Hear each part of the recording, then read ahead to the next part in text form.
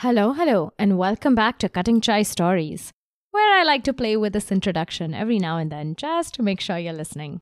I'm your host, Jayati Vora, and I'm here to help business owners like you take control of your copy. Cutting Chai Stories is the only podcast that gives you practical, hands-on advice with examples to elevate your own copy so that it reflects your brand, reflects you, and feels like a natural extension of your personality. This whole past month, I've been brimming with creativity. I don't know if you're on my Instagram feed or if you're subscribed to my email, but if you have been, you would have seen it. I have been getting ideas on the street, stopping to take photos for my email ideas album, or I've been ditching my pre-planned Instagram posts to quickly type a caption and share something in the moment because I feel the inspiration is flowing. I've been doing lives on Instagram while just walking around in the windy cold. I've been making reels on the spur of the moment, just everything. And at this point, I have been taking so many notes and I have so many ideas for Instagram and email and this podcast. I've actually lost track of all the places I've written my ideas down. And you know what that reminded me of? That it feels so good to be bursting with ideas. It feels like you're on fire in the best way. That nothing and no one can stop you because your copy, your online presence, what you have to say, it's sizzling. And the best part of it is that it doesn't feel like work. Not at all. I know that all of us have felt this way at some point or another. I see it in my kid who gets so engrossed in practicing guitar that he loses track of time. I see it in my dog who sometimes shakes her yellow rope giraffe in her mouth so furiously, I think that she has killed it 10 times over. So we all know what it is to be in that creative zone, and we know also that it feels good. But, and here's where I think that there's a gap.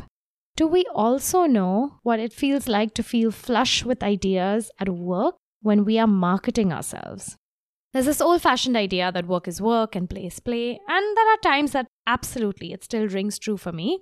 Like when I'm with my kid and I get Instagram notifications and he complains I'm always working. Absolutely, that's a work-life balance I need to be better at maintaining. But at the same time, what if we could find that creative buzz and joy in what we do for money? What if work could also be play? And here's where it gets really tricky. What if marketing could also be play? What if our social media presence could also be play? What if sending out emails to our list could also be play? Right?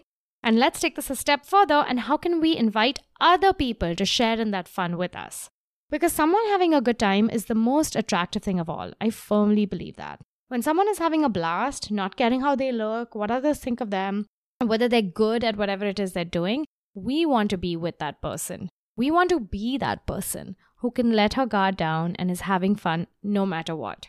So let's look at these opportunities for joy in our own lives and our own businesses and our own marketing. Here are a few ideas to get you started. Instead of perfect photo shoots, why not post something candid that captures a genuine moment of excitement or happiness? You know, maybe that's not where the sun is perfectly setting behind you. Maybe there is something in the background that you didn't intend, a photobomb, but it's going to feel more real. And you'll notice this on your own social media feeds, especially Instagram, which is very visual.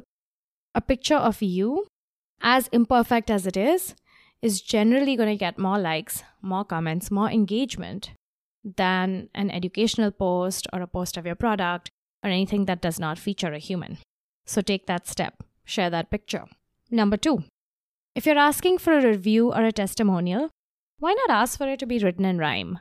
Okay, I get that this is kind of out there, but when you challenge people to be creative, you would be surprised at what they come up with. Number 3, and I've done this to my email list the first time I taught a creative writing session on poetry. Why not write an email to your list in rhyme, if it fits, or entirely in emojis? Start a conversation. Ask your readers to respond the same way. By the way, I just did this in my Instagram stories, so everything I'm preaching I've practiced already. And I got 3 responses from people who had never responded to my stories before. And I'm not sure I correctly interpreted their emojis and the conversation, but the effort was so fun and clearly they wanted to play with me, right? It helped me connect with my followers. Number 4, again on this theme of playing, why not play a game? If you're an artist or produce a product, ask your followers to title or name your product. You know the back page of the New Yorker, where they have this caption, this cartoon contest, and they have a cartoon, and then, readers can send in their submissions and they choose one and they print it in the following week's magazine. So you could do the same or something similar and highlight the best responses. And how fun would that be? And number 5, and this one's the wild card, because number 5 is abandon the plan when inspiration strikes. There are so many times I have planned something for my email list or my Instagram feed. And I am not knocking planning, believe me. But at the same time, you have to have some wiggle room for when inspiration strikes. And you have that burning desire to get something out into the world. When you have that feeling, stop what you're doing. Even if it's outdoors, even if it's about to rain and you want to get back inside pronto, stop what you're doing and execute on your idea in the moment, if it's possible. Or at the very least, write your ideas down so you don't forget them. Write it down in that moment. Because even if you remember that idea later when you're at home in the evening, you attempt to do it later, the words just won't have the same juice to them as if you had written them down in that moment.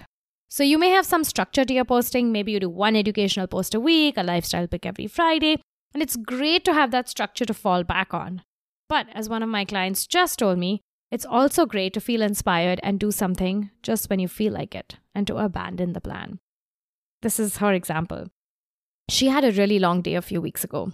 She was working long hours, plus her neighbor was unexpectedly sick, so she had to look after her neighbor's 1-year-old daughter. It was draining and unexpected, so she had to chuck her plans for the day. But my client managed to find a 20-minute window to go to the park near her house, and she did this relaxation technique for about 10 minutes. And she's a yoga coach, by the way. So she thought, there must be others like me who also don't have time for a full session and only have 10 minutes in the day to themselves.